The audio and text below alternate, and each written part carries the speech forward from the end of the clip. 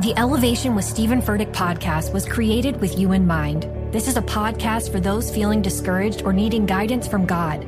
Together in this podcast, we'll dive deep into Scripture, uncover the powerful truths that will help you rise above your limitations and embrace your full potential.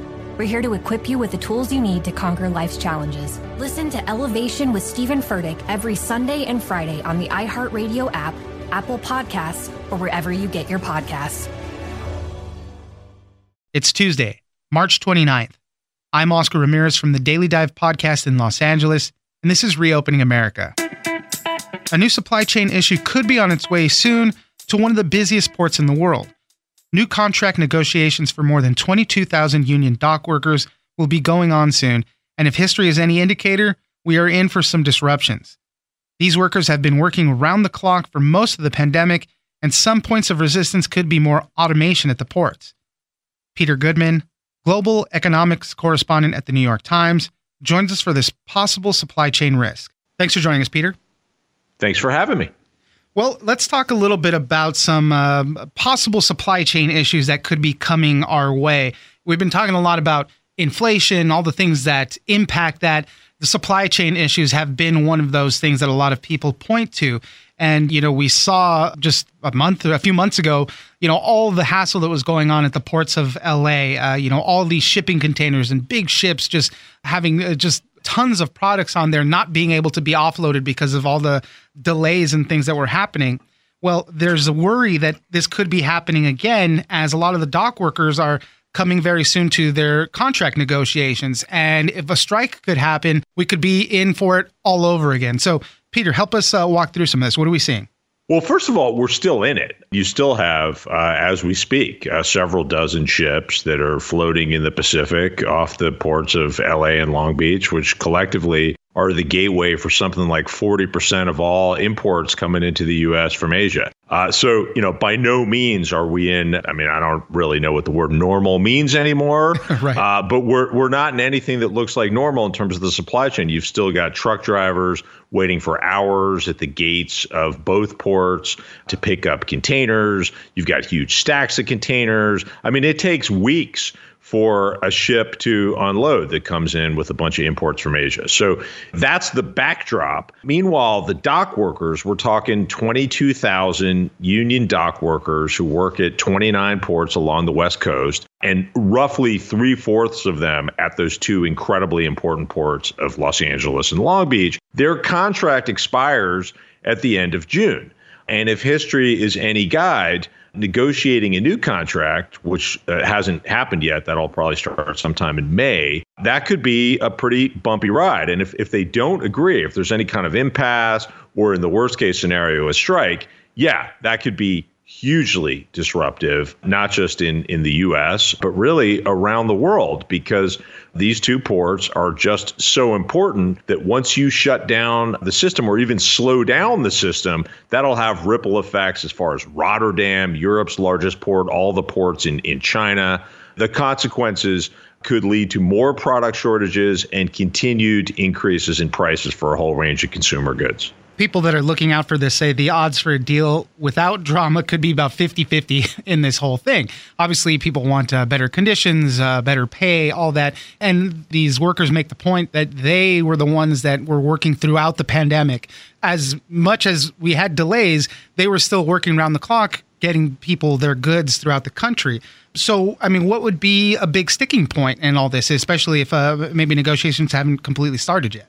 Well, they haven't started at all. The union won't talk about their demands, though it's clear that automation is likely to be a sticking point because the so-called terminal operators, these are the companies that operate the shipping terminals, they're eager to bring in more robots, automate more jobs. The union sees that as a threat to the paychecks for their members. In places like LA and Long Beach, where you don't have a lot of extra land, we're talking about ports that are right in the middle of very dense urban communities. The only way to process more cargo to move faster is so-called productivity gains. You got to do stuff more efficiently and quicker, and automation's part of that. Now, the dock workers' position is, hey, don't look at us in terms of talking about slowdowns and delays, like you just noted. I mean, they worked straight on through the worst pandemic in a century. At least 24 members died of COVID, according to reports to the union. And they say, look, it's the terminal operators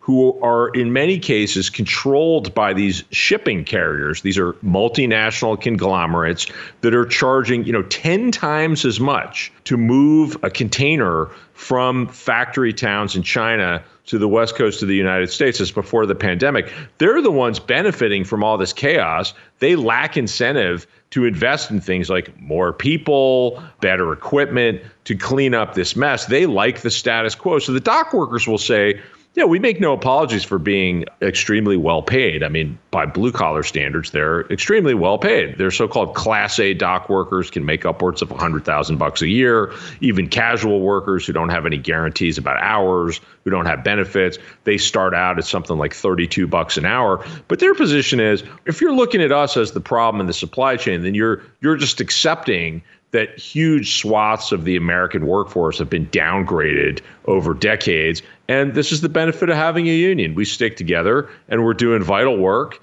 at a time when it's clear, given the supply chain problems, that our work is more vital than ever. But of course, if you're just thinking about how do I get stuff off a ship and into stores, this is a volatile dynamic because the shipping companies are making record profits and the dock workers are aware of that. And they're aware that they have high leverage, given that any kind of impasse would have real economic consequences. And a big worry is because if you look to the past, there have been disruptions anytime, contract negotiations come up. So I get a lot of people are looking towards that as a guideline saying, well, we might be in for some problems. Yeah, I mean, there's a lot of finger pointing, right? Like if you go back to the last time the contract ran out in 2014, the dock workers say that they got set up for accusations of slowdown, that the terminal operators suddenly would say things like, hey, you see that container that's like stacked right at the bottom of a 6 container stack? We need that one right now. And then they would say, oh, look, the dock workers are going slower. The terminal operators say that the dock workers are going slower, and the truck drivers waiting for the containers, who tend not to have very good relationships with dock workers, blame the dock workers. Yeah, if the history tells us that when there's a contract negotiation, both sides will engage in various shenanigans to boost their leverage and make the other side look like the bad guys. Right. Well, hopefully it does work out. Hopefully there are no disruptions, but just another thing to keep an eye out for. Peter Goodman, global economics correspondent at the New York Times and author of Davos Man, How the Billionaires Devoured the World. Thank you very much for joining us. Thanks so much. I'm Oscar Ramirez, and this has been Reopening America. Don't forget that for today's big news stories, you can check me out on the Daily Dive podcast every Monday through Friday. So follow us on iHeartRadio or wherever you get your podcast. The Elevation with Stephen Furtick podcast was created with you in mind. This is a podcast for those feeling discouraged or needing guidance from God. Together in this podcast, we'll dive deep into Scripture, uncover the powerful truths that will help you rise above your limitations and embrace your full potential. We're here to equip you with the tools you need to conquer life's challenges. Listen to Elevation with Stephen Furtick every Sunday and Friday on the iHeartRadio app, Apple Podcasts, or wherever you get your podcasts.